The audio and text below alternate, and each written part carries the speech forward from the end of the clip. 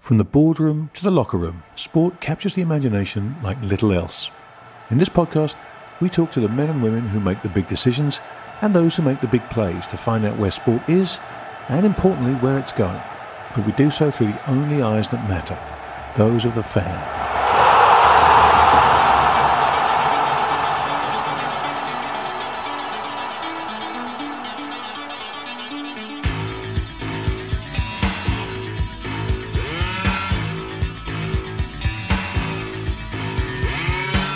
Welcome everyone to another edition of Are You Not Entertained? You'll have heard at this point that our friend Grant Williams isn't with us today. And of course, it shouldn't be a surprise to anybody as we read the tensions on the border between Russia and Ukraine. Then it's not likely that 007 is going to be anywhere near this show in the next couple of weeks. So apologies for Mr. Williams, but we'll bash on, and I think it's going to be a great show today. It's another version of the Pumpjack DataWorks big interview. Before we bring in the guest, how are you, Giles? You're with me, and I'm glad for that. How's life? Well, Roger, I'm well. I've got the Christmas decorations up. I'm feeling quite festive. Good. I've had quite a lot of mince pies already this year. The weight's coming on. And I'm really excited about the show, I have to say. Good. And how's life there in London, getting towards the end of the year? We're already starting to see the articles about what's coming up in 2022. How do you end this year looking at next year for the industry? It's going to be a big year, 2022. It really is, Roger. You know, all this year, as the whole world, as we've been sort of dealing with the ramifications of COVID and what that means for the industry, and that means uncertainty. We've had an Olympic Games that kind of limped through and was kind of, it did what it needed to do in the circumstances. Sports made a welcome return and shown it to be such a sort of backbone and foundation stone for society, for societies around the world. And yet here we are at the tail end of 21, and COVID is, new strains are coming, travel restrictions are coming, uncertainty looms, which takes us into this mega year of 2022 with another Olympic Games just coming around the corner in China, and with all of the political ramifications that throws up. We've got the World Cup and the odds Winter World Cup. A Winter World Cup and the ramifications of that. So the good news is for our listeners is that I don't think we're going to go stale on our show next year. I think there's going to be plenty to discuss, but it feels a bit odd. And I think a lot of the world are probably looking forward to a sort of seasonal Christmastide truce, maybe, and just everyone can suck in some energy and fight the good fight next year. That is true, although we should know a little bit that there is a big issue going on in sport just now that I think is going to be causing a lot of people to maybe have their Christmas preparations disturbed, which is the tender for the UEFA broadcast rights, which for forever and a day since I was a wee lad were given automatically to team marketing, and now have been put out to tender, and the great and the good, 4 of the mega agencies have bid for them. And it will be fascinating to see if that actually changes anything, given all the politics that UEFA are in the middle of just now. That's one for the industry to watch. And I think that's going to be a really, really interesting start to the new year. Yeah, well, politics abound. And I think the politics coupled with the swirl of uncertainty, coupled with the geopolitical sort of tectonic plates, it's 2022, I think, could be an extraordinary year. Yeah, I think I may even get out to Qatar. I was kind of like invited to go out there and have a little look by the people that are organising the World Cup. I'll probably do that early in the new year, and see if we can get the main man on Are You Not Entertained? Because why wouldn't he do that? Absolutely. Well, I look forward to that if you can get him on. What a coup that would be. Yeah. So without further ado, Captain, tell us a little bit about what is going to be an amazing show today. Yeah, well, thanks, Roger. And I'm really delighted to welcome back Jerry Cardinal back onto the show, as Roger says, for our regular listeners, you may remember Jerry joined us in the show about, I think it was 18 months ago, Rog. Yeah. And it was when Redbird Capital, the business he founded in 2013, had just taken on Toulouse Football Club. So at that time, we had a brilliant hour talking all things about sports finance, about what might be in the future, about European football, the S Network that he owns and his take, which was, after all, in the middle of COVID, of what the opportunity for finance and sport actually is. And I think it was eye-opening for a lot of people to hear from a true financier, a proper global guy who is not just involved in sport, but in all sorts of industries. Well, bloody hell, he wasn't just talking a good game, and he and his team have been quite busy since he last came on the show. The creation of Red Bull Acquisition Corp, Redbird FC, and the investments into Fenway Sports Group, and therefore the mighty Liverpool Football Club, the Rajasthan Royals, the Pittsburgh Penguins, and most recently, this major investment, which I know you will want to get into, Rog, into India with Dream Sports. Yeah, great one, that. We had such a positive response last time he was on, so we thought it would be a good way to close what has been an extraordinary year by inviting him back. Jerry, how very good to have you back on the show. Welcome. Great to be back. Well, as I said, we've lost Grant Williams temporarily. Some would say he's a secret agent. We're not entirely sure where he is, so you're going to have to make do with Roger and I. And the thing is, Jerry, when we have a guest on the show, we tend to have a little bit of a WhatsApp thing, and we kind of collate ideas. You know, we're unscripted, but we just like to know where we're going. And I have to tell you that Roger has been like a Scottish terrier champing at the bit. I always do my prep, never unprepared. Never unprepared. He's straining at the leash. But No, not at all. Not at all. I'm going to listen more than I'll be speaking today. This is a real treat for us. This is somebody who's investing capital. He's got choices about where he can invest it, and we should learn a lot about his process, about how he's doing that and what he's deciding is worth his money and what isn't. Well, let's give you a nice gentle half volley, Jerry, just to kick you off. Since we met in July 2020, it was such a big moment for our podcast. You really have been busy investing. In fact, that is the understatement of the year. Just share with us a little bit, particularly since that time, about how in your great team select the criteria for that potential investment in the sport. And what are the areas that you kind of look at? Because you really have been busy. Sure. Look, I mean, a lot's happened in the 18 months or so since we last connected. And I don't need to tell any of your listeners that. COVID really was a challenge for everyone globally. For someone who invests in sports and live event entertainment, I'd say COVID, was at least theoretically extremely challenging. And we were living it day in, day out. I'll never forget when the NBA, canceled their games. I think it was around the middle of March. And, as someone who has invested in sports for 2 decades, I've always fundamentally believed in the must-carry premium value of that content. And in a world that is increasingly been dislocated by technology, and I don't use that word dislocated in a pejorative sense, I'd say, things evolve.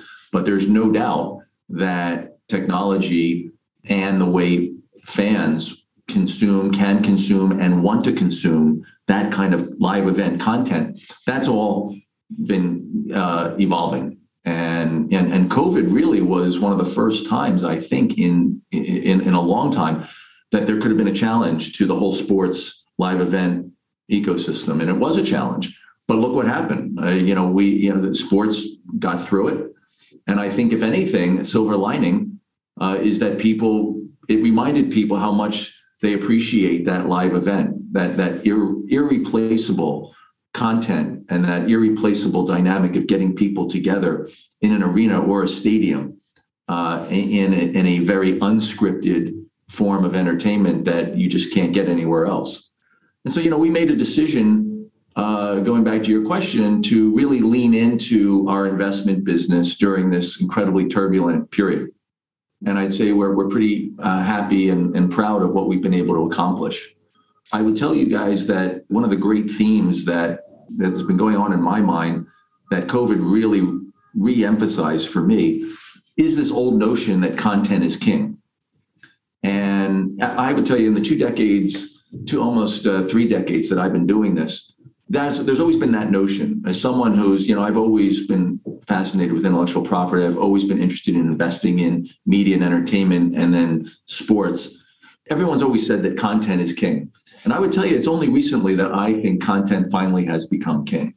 What's so fascinating about sports is it's sports coming out of COVID. You not only got the appreciation for sports, but you also are now starting to see, with everything that's going on in all of our various societies and all of our countries, you're seeing an important role that sports can play in the cultural fabric of these countries and societies. So there's so much there. And I'd say our investment activity over the last 18 months through all of this, it really was a function of the continuum that we bring of, 2.5 decades of doing this and having the conviction that we would be able to ride through it and actually, put a lot of good money to work in the most turbulent period that we've seen in a long time.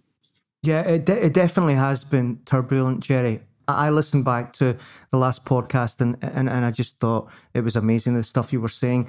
And I would like to try and link to that because there were some great topics there.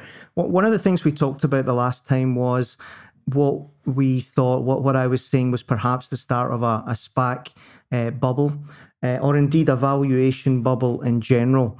I think, in the last 18 months, we probably have seen SPACs blow up that bubble and perhaps that to be burst a little bit.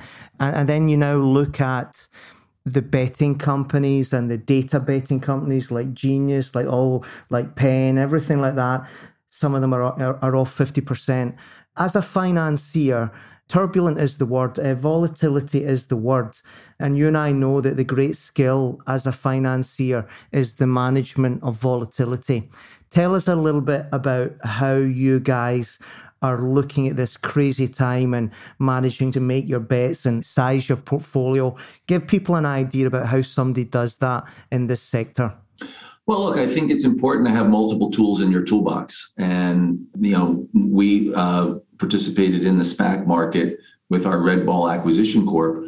And, I looked at that as a legitimate tool in our entire investing arsenal. And, one of the first thing you led with, Roger, was, the volatility in that SPAC market. I think the SPAC thing is a very legitimate product. And I'm a big student of evolution. And I really believe that the best investors are the ones who invest over multi-year continuums. And so, and particularly in sports, I would tell you, you really need to have multi-decades of experience for you to continue to keep pace with all these changes that we've talked about. I would tell you the SPAC market really is the great democratization of capitalism. A lot of people are forming capital. Question, should all of them be forming capital? A lot of companies are going public that may be too early to go public. The SPAC product is really a merger of a blank check company and a company. And so you have the ability to use projections. And one of the things that may have led to is companies that might not be quite ready for the public markets going public.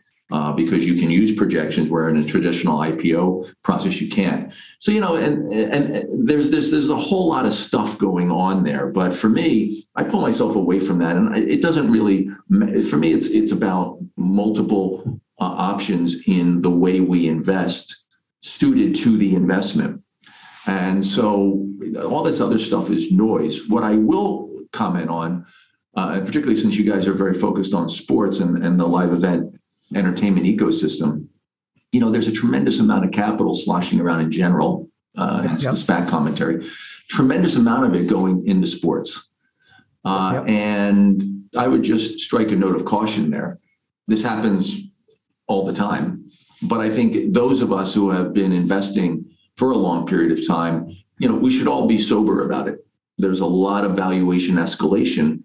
And as I said to you guys in our last discussion, my career investing in sports has been pretty simple. You've had this phenomenon where you've had this great escalation in these valuations across sports, but really none of the infrastructure and the businesses and the people around it have necessarily kept pace with that incredible escalation. And what we do is we come into that gap with capital and we close it. And in the process of closing it, we create terminal value businesses in partnership with rights holders. And it's a win-win. It's a win-win for the rights holder. and it's a win-win for us and our investors. And that hasn't changed. That hasn't changed since the very first investment I ever did back in 2001 with the New York Yankees in creating the YES Network. And it's the same all the way through to today in some of the investments that we're making. We'll leave the YES Network for later, but as a corporate financier myself, I want to ask a supplementary there. You and I know, Jerry, that capital has got a cost. And I would argue that there's at least a generation, 20 years, 25 years of operators that know nothing apart from very low interest rates. We are now starting to see the rise in inflation. They're starting to drop the term transient.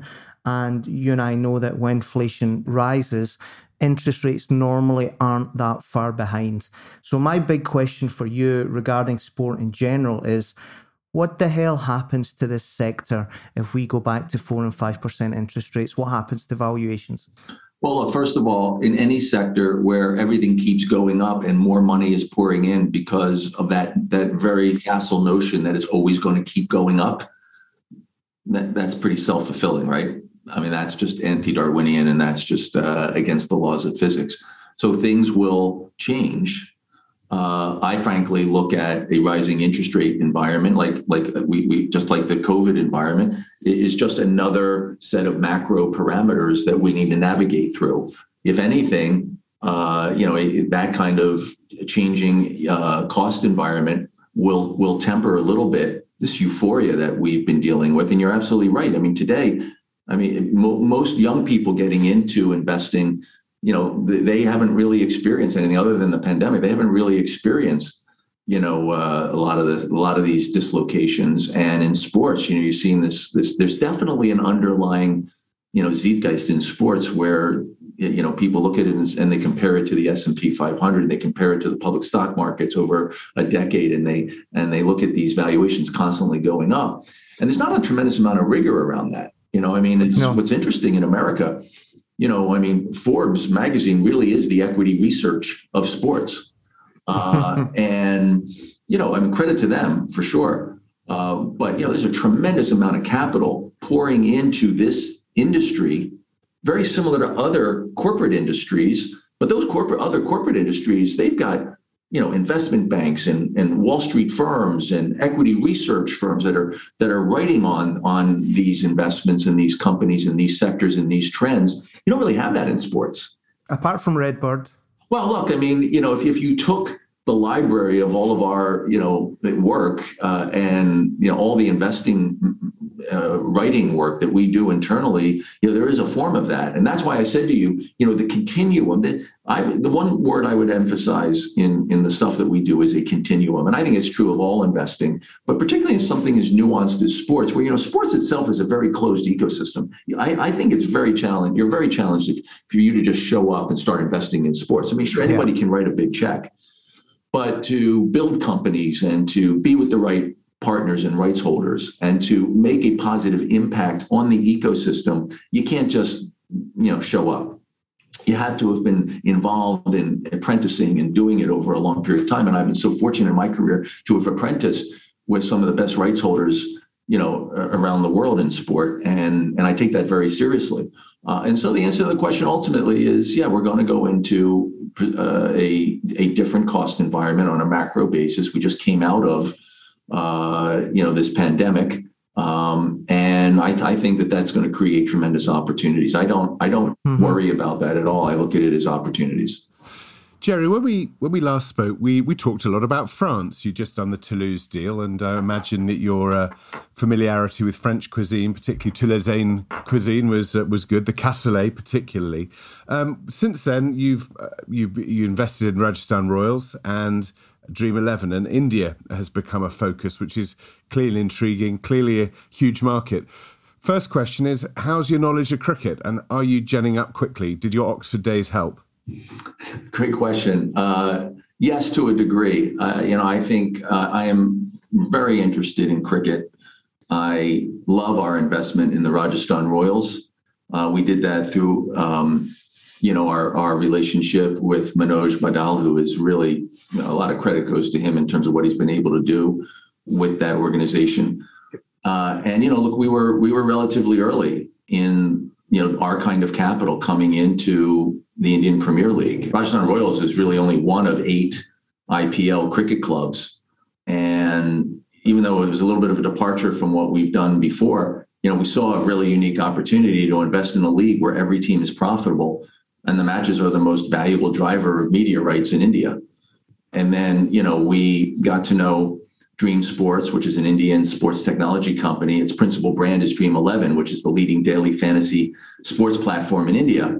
And it offers sports-based fantasy games across cricket and 10 other sports, with different contest types and large prize pools, et cetera. And so we definitely at Redbird view India as one of the most attractive and fastest growing international sports markets. And we're going to do everything we can to continue to support those investments as well as find other opportunities there. And has that been one of the great joys for you as the business has evolved, as there you are getting involved in different sports and different territories? We talked about global sport. That seems to be coming to fulfillment for Redbird. Is that something that you want to keep pushing on with? Yeah, Giles, I never really thought of it, even though it's so apparent that as someone based in the United States to invest in India, you can't get much more global than that. But for me, it's not about that. It's the same. Sports and live event entertainment have the same impact and premium place in societies and countries around the world. It's the same thing. There's more than enough for us to do in North America. I am not actively looking to go outside of North America, but given what we do, some of these opportunities kind of find us. And if you just look at cricket in India, I think that India is 30% of Disney Plus's subscribers globally. Now, just think about that. I mean, that's a tremendous statistic. And then when you start to look at everything that we do over here, but then you apply it through the lens of India, where you can reach 400 million viewers and single cricket matches have up to 200 million viewers. You start to realize that, if there are learnings and best practices, and you subscribe to my view of a continuum that we have over here that we can bring to an environment like that, well, that's a win-win. And so that's what we're going to look to do. On Dream Sports, which I think is an absolutely fascinating deal for a whole lot of different reasons. It's about, that huge valuation. I think it's 8 billion. Is that based on the audience, the 180 million, or is it based on a play on cricket? Is it a play on India? And here's my question, Jerry. Are you going to use that almost as your VC vehicle to get into early stage sport tech? Do you see yourself getting actively involved through them? Yeah, great question. We're already doing earlier stage investing in sports. And so I would say our investment in Dream 11 is just a byproduct of that activity. But again, I look at these things fluidly, in the same way we had that discussion on the SPACs as a tool in the toolbox. Our expertise in sports means that we should be able to look at the entire value chain of an investment team, a league, from startup to de novo investments all the way through to much later stage. The Dream 11 investment, that valuation, to answer your question, is a function of a growing middle class where smartphone penetration is at 65%, where they're looking to add over 200 million smartphone users in the next 5 years, and it's as much of a bet on the Indian macroeconomic dynamic as it is on cricket, for sure. And the love of again, it's India's the largest cumulative global audience of any sport, and in cricket represents a huge opportunity, and it's just those numbers are staggering. Jerry, as the world changes and audiences and the profiles of audiences shift, how important, when you're looking at investments, how important is diversity of ownership of sports and media businesses in terms of the people you interact with? Is that a major consideration? Yeah, absolutely. It's very important. It's very important because it's the right thing to do. It's very important. I think it's been pretty much proven out that the more diverse your partners are and the more diverse groups you can put capital behind, the better everyone is. It rises the tide for everyone. And I'm a huge believer in that. When I was at Goldman Sachs, Goldman Sachs's philanthropy was about 10,000 women and 10,000 small businesses. Goldman Sachs believed very early on in microfinancing, women entrepreneurs in their various societies and countries. And there's a tremendous amount of research that Goldman Sachs did showing that, the more empowerment you give to women entrepreneurs and business leaders in their societies, the more GDP growth and GDP per capita growth goes up. So I think the analytics speak for themselves. One of the things I'm really proud of in the stuff that we've been doing is we haven't lost sight of that. And if anything, we've taken the baton a bit and we're trying to move it forward. We bought the XFL, the Spring League football, a year ago, a little over maybe a year and a half ago, with Dwayne Johnson and Danny Garcia. And, everyone knows Dwayne, obviously, who's just a tremendous powerhouse globally. I'm proud to say that not only do we now have a diverse owner of a sports league in America, which has never happened before in Dwayne, but also with Danny, we have the first woman, let alone diverse woman, to own a sports league in America, and perhaps globally. That's tremendous. That's progress. When you look at our investment in the Spring Hill Company with LeBron James and Maverick Carter, those guys are all about empowerment and moving the ball forward on diversity. They live it. And, they are so legitimate and authentic that when we looked at the Spring Hill Company, really, and I've known Maverick for 10 years, I knew that what we were investing in wasn't just a typical content company. Together, we call it a culture company. And so that's what I said, as I said to you earlier, I think you're going to start to see one of the real positives here that's so fascinating to me is you're going to start to see the convergence of sport and culture, where sport's going to take on, a much more important role in society in advancing some of these causes and these issues in a very positive way. And if our kind of responsible capitalism can support that, and we can help bring capital and other growth opportunities to underrepresented, subpopulations with partners like the ones I just articulated, that's a win for the entire ecosystem. It's a win for society, and it goes way beyond sports. I was also interested, and maybe it has no particular change to the business, but I was also interested that you moved out of New York, you moved down to Florida. Yeah. Just was that strategic? Was that personal? Was it because there must be a reason you wouldn't have done it? New York represents everything it does, but you don't need to be there, and you're not. No, look, I mean, the world is global so virtually. Another ramification of COVID is it opened my eyes to a more efficient work-life balance. And I say it was really was more for personal reasons, young family. And I'd say New York is going through some challenges right now, but we've kept our headquarters in New York. What I wanted to do is I wanted to give for our people at Redbird.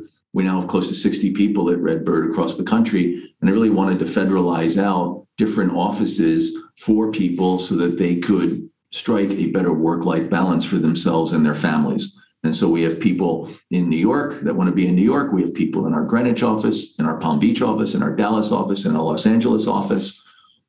We even have someone in Toronto and someone in Chicago. So you really try to make an effort to strike a work-life balance. It was nothing more than that. And, technology and COVID showing us this. I mean, it was as I said, it was another eye-opener from COVID is that, everyone sort of bought into a virtual, convening. And now we're going back to figuring out what the right balance is between virtual convenings and in-person convenings. Jerry, you mentioned XFL there. Yeah. Let's deal with that quickly. We've seen NFL do an amazing new broadcast deal, megabucks. That's in many ways, you may not see it this way, but I think most people would say they're the incumbent and you're the challenger league. If you did a kind of like SWOT on that situation, I think their weaknesses are that I think they're pricing out a lot of fans to the NFL. They probably are aging in their demographic. The stats show that, certainly the TV audience. But they do seem a little bit to be getting their act together. You said content before, the Manning brothers and what they're doing there. Here's the kind of like, the layup for you to tell us how you as the Challenger League there are going to make significant market share gains. Well, look, great question, but I'm going to adjust the premise of the question with one very important change, which is that we are not challenging the NFL. This is a spring football league, so we will kick off right after the Super Bowl. And if anything, I look at spring football as a ancillary partner in some form to the NFL. The NFL is the 800-pound gorilla in America. The NFL is the dean of football. We have a tremendous amount of respect for them and everything that they are. In fact, at Redbird, we created a business with them called On Location Experiences, which delivered these high quality premium hospitality events and tickets to the Super Bowl, and then we did that for 150 other rights holders. That was a great experience with the NFL. Prior to that, I had created a company called Legends Hospitality with the New York Yankees and the Dallas Cowboys. So we know the NFL very well, and it was with that background that we made the decision to invest in the XFL with Dwayne Johnson and Danny Garcia, really with a view that I'm a huge believer in football. I'm a huge believer in spring football. We did a lot of work and determined that there is a legitimate need in the marketplace for spring football, i.e. football after the Super Bowl into the early part of the summer.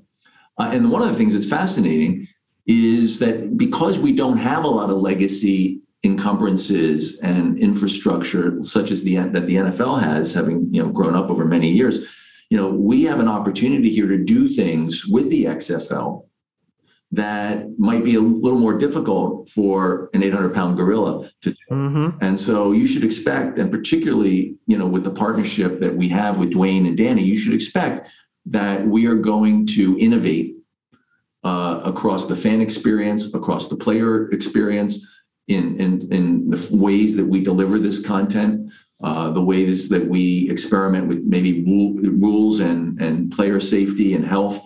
We're going to experiment across all of these areas. And I think, if we do it in a responsible way and we are coordinated with the NFL, once again, the way I always think is it's got to be good for the entire ecosystem.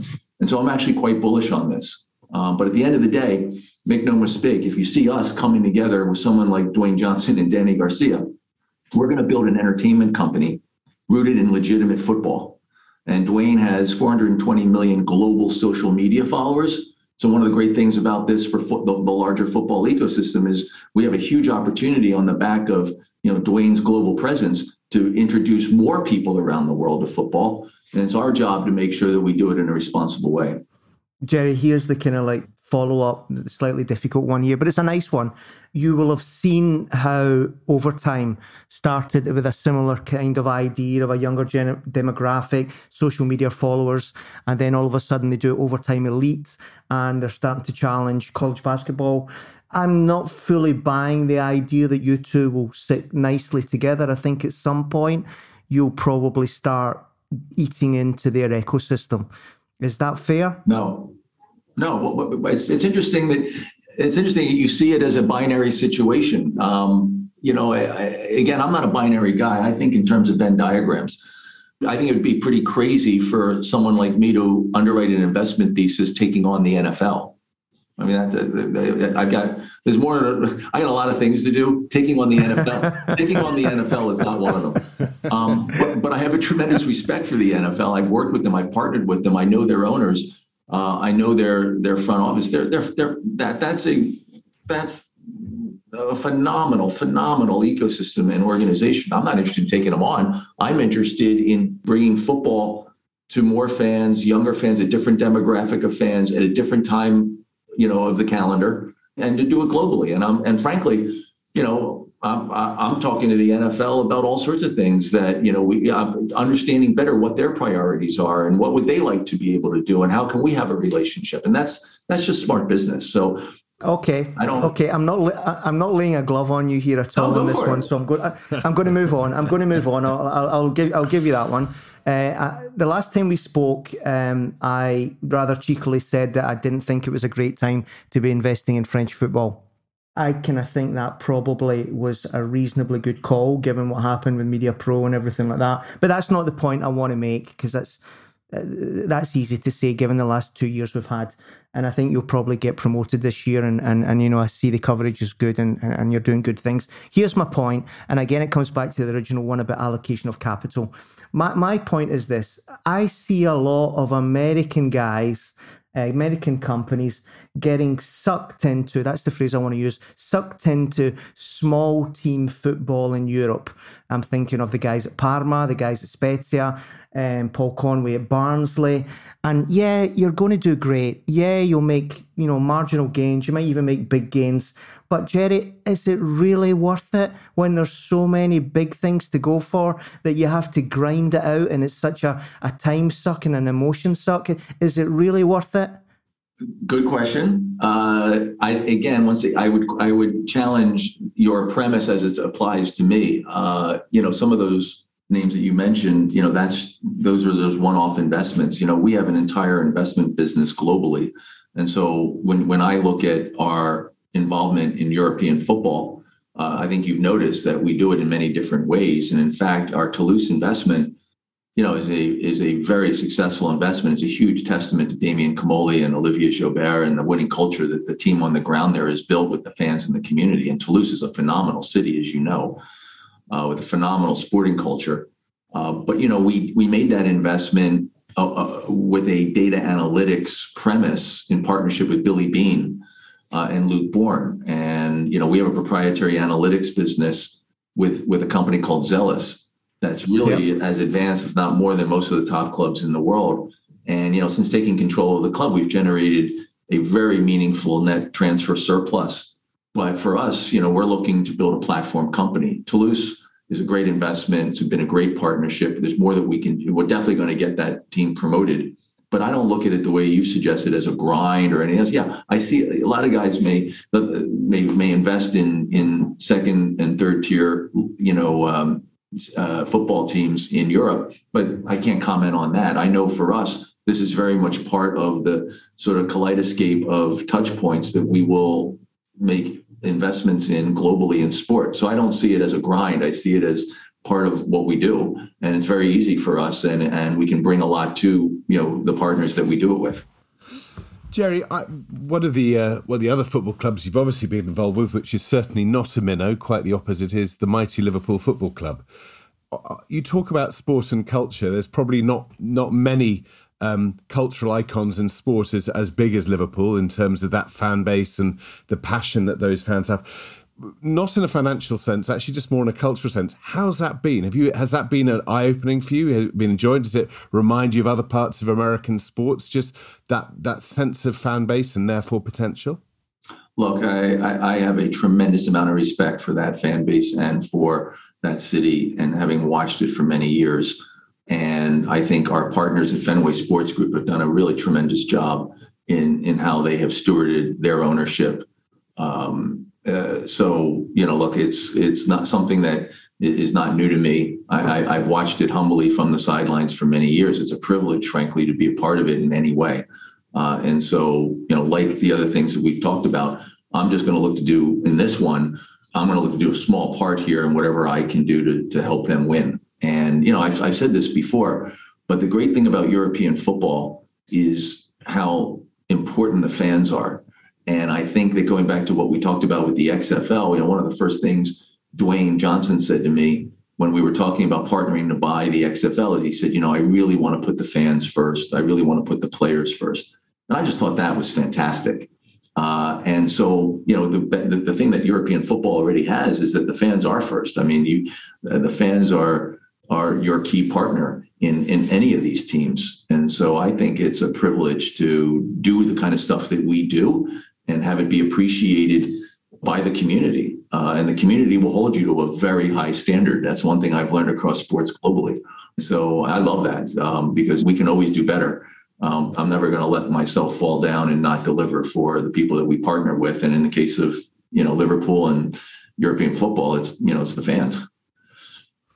That takes us on to European football more in general. And since we spoke, we obviously had the Super League idea, which we won't get into in a big way. But, I think the thing that struck many of our listeners the last time was, your phrase, self-moderation, in terms of, the big guys having to realise, the culture that they're involved in.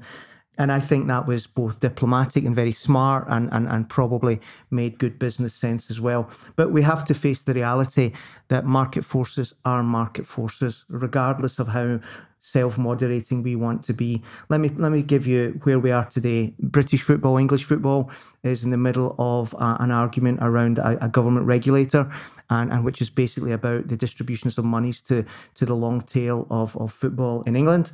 In Spain, you have got, it's bouncing off the walls between the CVC bid to the league and the JP Morgan league to the three big clubs.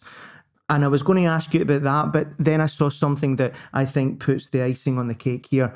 And it's nothing to do with European football. It's to do with this big theme in general, big and small, Hollywood and art house, whatever you want to call it. This is the MLB and the current lockout strike and the collective bargaining agreement that's not happening. Here is a quote that I saw. The Players Association has called for MLB to reduce the amount of revenue sharing from rich to poor teams from around 450 million to 350 million. The reason for this position is that the sharing system is based on team revenues. When a team wins more games, it generates more revenue and has to pay more into the sharing system. This constitutes a tax on success and blunts the team's incentive to invest in players. So here you've got the players themselves saying less sharing to the small teams. It's all going to, and it should go to, the creators of value. Are we ever going to buck the market in this whole sports ecosystem, Jerry? Because I see the market going to rip it apart. Well, look, I don't think you're going to get to a situation where it rips it apart. I think, what you're seeing here is frankly not that new. You're just dealing with bigger numbers. And you're dealing in a media world where, things proliferate and it's real time. So most of this stuff has been going on for many, many years. And frankly, it goes on in our democracy here in America as much as it does in sports. So I'm not as troubled by it. I think that there's a level of responsibility. I come back to that everyone that is involved in sports needs to embrace. And there needs to be a balance. And there's always going to be, in capitalism, there's always going to be this tension, and there's always going to be some form of a dynamic between a quote unquote big market team and a small market team, and where you've seen that across our entire society. So I don't know why everyone, to be honest with you, I don't really see this as troubling as everyone, or at least in the media, makes it out to be. I think there's other questions that should be asked, which is, how do we grow the pie? I think if we spend more time thinking about how do you grow the pie, then there'll be much more to go around, as opposed to assuming that it's a finite pie and everyone's got to be scrambling for their piece of it. And, one of the things that we've done at Redbird is we created a company in America called One Team Partners, where we partnered with the Players Associations of the NFL and Major League Baseball and women's soccer and Major League Soccer and women's NBA. And we created a business that corporatized the group licensing revenue of the collective players. And, my view of that philosophically was that when you step back from the tensions that you see in these collective bargaining negotiations and everything else, sports is a very simple ecosystem. You've got players, you've got teams, and you've got leagues. And the players can't have a game without the teams and the leagues, and the teams and the leagues can't have a game without the players. So guess what? They're partners.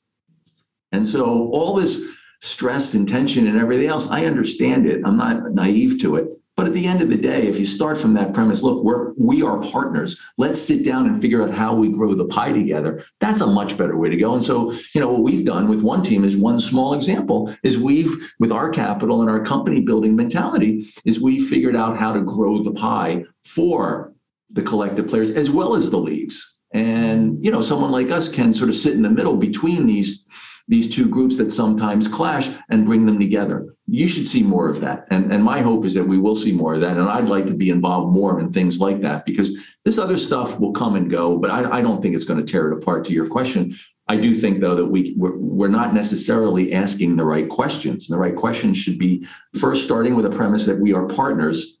So let's just get over that. And then let's go figure out how to grow the pie. And with everything that's going on in the world technologically, and in terms of how the fans have evolved and how they want to consume this content, there's so much more to be done here that we're kind of, in a little bit, to be honest with you, I feel sometimes that we're sort of missing the forest through the trees. And you can have these skirmishes and everything else, but that's not the center of the play. The center of the play is how do we make this bigger for everybody?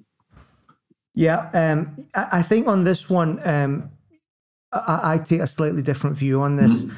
And, I use that phrase, which is very much an American phrase, if not a Silicon Valley phrase, product market fit. I think there's a theme through all of the questions that I'm asking here, which is that the current sports ecosystem, which is a little bit, in some ways, we're all equal. A big team's playing is the same as small teams playing, and they're in the same league. I think that Silicon Valley would probably say that is not product market fit. Younger generations especially are not going to be interested in medium and lower and longer tail content. And that's why I believe that the market forces will demand a product market fit. And, I want to ask you, in reality, do you really think that in Europe, in European sport, we can continue with this idea that, we've got to have this totally democratic, to use your word, ecosystem where everybody can get up and down in relegation, when from a financier's point of view, the discount that you have to apply to valuations for an environment where you've got relegation is enormous. I know that's a bit waffly, but product market fit, I just do not believe European soccer has that anymore. Well, look, that's a big question, Roger, and I'm going to be smart about not wading into that full head first. I'm not going to solve that. The things that you talk about are real, but at the end of the day, this is still the best content in these markets. Now, the penalties for losing are extreme, and I think that may be why you have this evolution in the kind of capital that comes into that market. Because, the assumption is that you need very deep pockets and a tremendous amount of money to spend in order to win so that you don't get penalized. And, we came together with Billy Beane several years ago. Billy, famous for his Moneyball approach in baseball. Billy is a huge European football fan. And has been around European football for close to 2 decades. Billy's view, and we did a very deep dive before we made the investments that we've made in European football. We did a very deep dive, spent 3 years looking at the market, meeting with lots of different teams and owners and trying to understand it better. And, the thing that Billy convinced me of was that you don't have to spend a ton of money in order to win, that you can be smarter about it, that you can win and not necessarily sacrifice the cash flow of the team. And that's basically Moneyball. And I believe in that. Now, you definitely have an arms race mentality in European football, particularly, with the big boys. And that needs to moderate itself. And by the way, in the same way we talked about earlier in the podcast that, in sports in general, everybody assumes that it's going to keep going up. Well, the other thing people shouldn't assume is that, people have infinite amounts of money and they're just going to keep spending and spending and spending. It's at some point, there has to be a normalization. There has to be, a value proposition to that. So I'm a little more sanguine and optimistic than you are. But there's no doubt that those tensions exist. And it goes back to your point earlier, even in the U.S. about big market, small market. That exists. The financial penalty for losing is extreme. We probably need to figure out a way to normalize that a bit. Yeah. One slightly related question, coming back to your opening comment about content is now king. Mm-hmm. We talked a little bit about regional sports networks on the last podcast. Mm-hmm.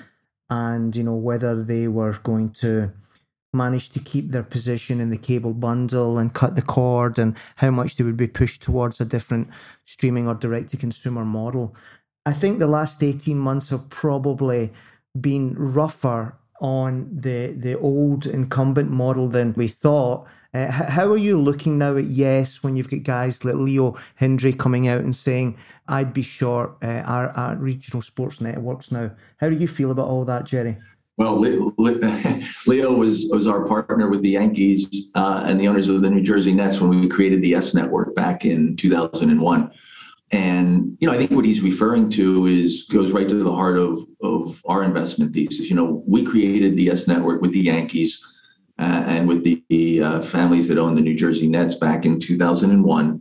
I've told that story that, we actually handshook on that deal the day before 9/11, and we had to be on the air that following April. So we underwrote a growth equity investment partnering with, one of the best, rights holders in the world. And that was at a time when no one knew what a regional sports network was. No one knew what, content at that time was really more in distribution with television stations and radio stations and cable systems. So it was really cutting edge. And, we sold that to Rupert Murdoch in 2013. And then we bought it back in 2019. This is the Yes Network. We bought it back in partnership with the Yankees, and we reset the table, and we did it with Amazon and Sinclair Broadcasting.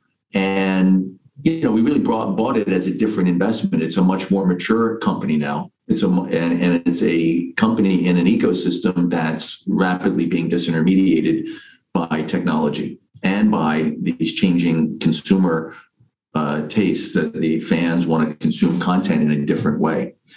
So when you look at what we now have at Redbird, we are partners with the Yankees and in Yes again. We also own NESN, New England Sports Network, as part of our Fenway Sports Group investment. That broadcasts the Red Sox. So Yes and NESN are the two strongest regional sports networks, but they're structurally different than the rest of the industry. So when people talk about regional sports networks, and when Leo says, he'd short RSNs, I understand where he's coming from. I don't look at Yes and NESN as RSNs. Yes and NESN. Interesting. Yes and NESN are owned by the rights holder in a significant way, which is critical for alignment. They operate under very long-term media rights agreements. And that is a huge differentiator in terms of what you can do with these platforms. That's a great point. These are extensions. That's a great point. Yeah, these are extensions of the New York. Like if you take Yes and NESN, that is the closest way they can touch their fans. Is the fans can come to the stadium and watch the game live. They can watch the games through the Yes Network or through NESN, and the Yankees and the Red Sox own their respective networks themselves under long-term agreements. That's huge. Now, when you start to see sports betting getting legalized in New York, that's going to be very interesting, because that's going to lead to a whole other opportunity and re-underwriting for the fan experience and engagement.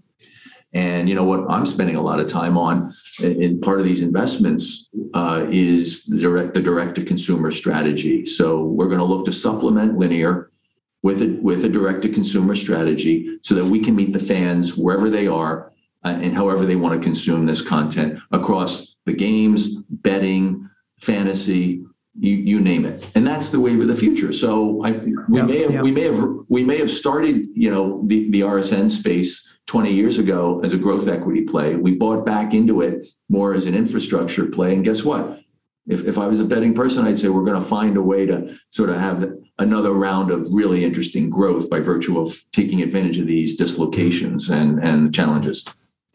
Jerry, you've talked about content is now even more the king, I think you said, and that the fans sit at the heart of all sport, and certainly the growth of sport. So we've covered American football, cricket, baseball a little bit. There are some other big sports out there, which I don't know, you may be involved with or thinking about. There's the sports like your badmintons and your table tennis, huge sports, huge fan bases. Can you ever imagine a time where, particularly in other markets in the Far East, that you'd want to explore that under that whole same premise of that engagement and total immersion with fan experience?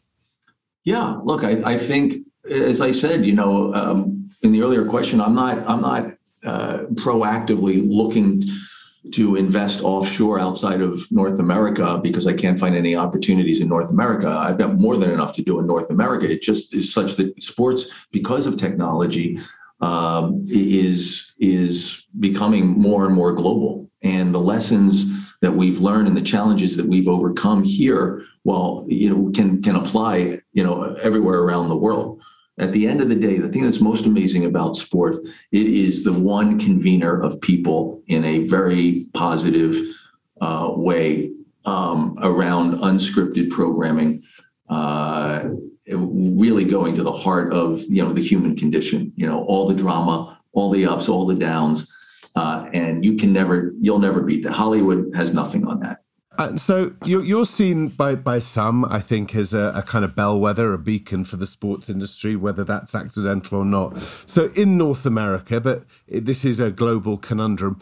If you were having a flat white or a latte with Jay Monahan right now at the PGA Tour, who's having to deal with what's going on with the Asian Tour, funded through not by Greg Norman, but certainly being the sort of totemic leader of the new way forward.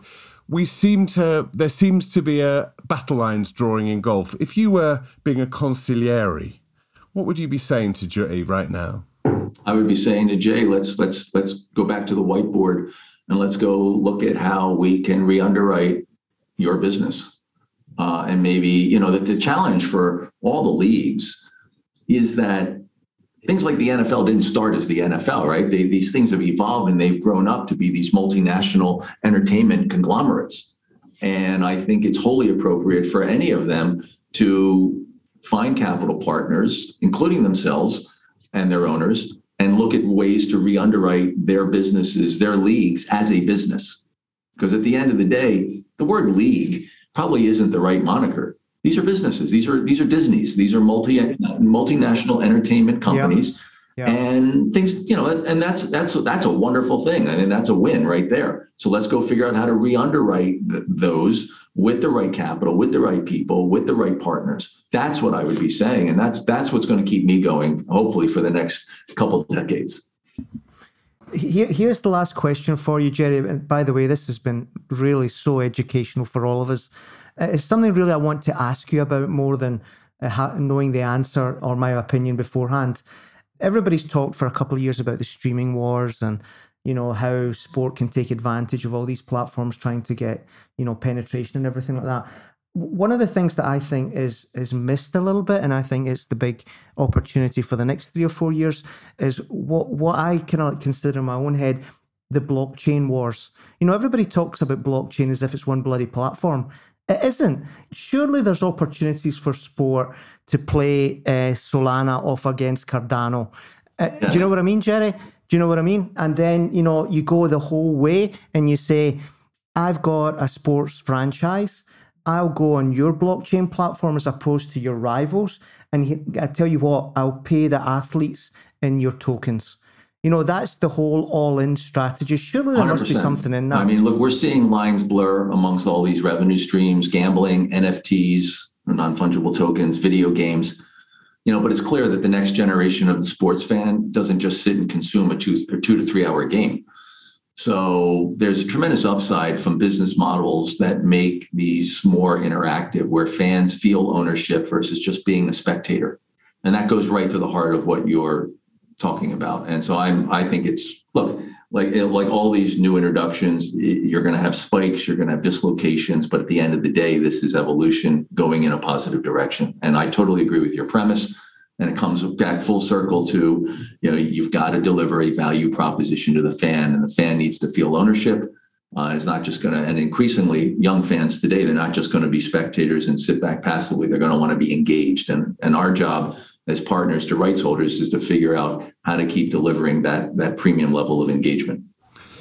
Jerry, an hour has just whizzed past in all of our lives, which it seems to have gone in a fleeting moment. And we probably need to let you go off to some sort of, I don't know, Floridian nice restaurant eating seafood or something, whilst us in Northern Europe shiver in the sort of bestial cold that we're living. But so there are two things. One from Roger and I and Grant in absentia to thank you very much for your time. We also would love you to come back in maybe 12 months, and having this update for us is fascinating.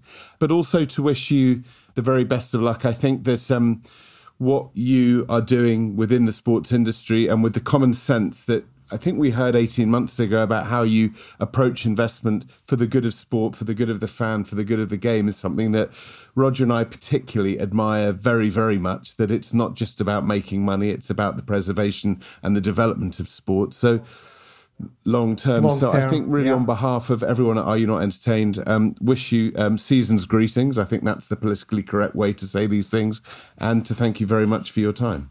That was great. I enjoyed it, and you guys really did your work and research, and you asked really great questions. So I appreciate it. I enjoyed the dialogue. Thanks, Jerry. It's really, really educational for everybody. And I think it's going to be a big help and a manual even to take us through what is going to be an amazing next year in sport. So really grateful for your time. Thank you, sir. Absolutely. Bye-bye, guys. Bye-bye.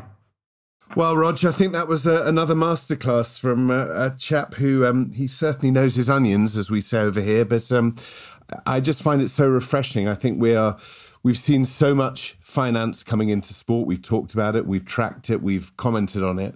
He just feels like he's a man who's got, he holds the responsibility of sports investment very, very closely. Yeah, listen, I tried, even though I didn't really want to, but I couldn't lay a glove on him. Like he's the Floyd Mayweather of sports executive. It's just like a little slide to the left, a little slide to the right. And of course you need that.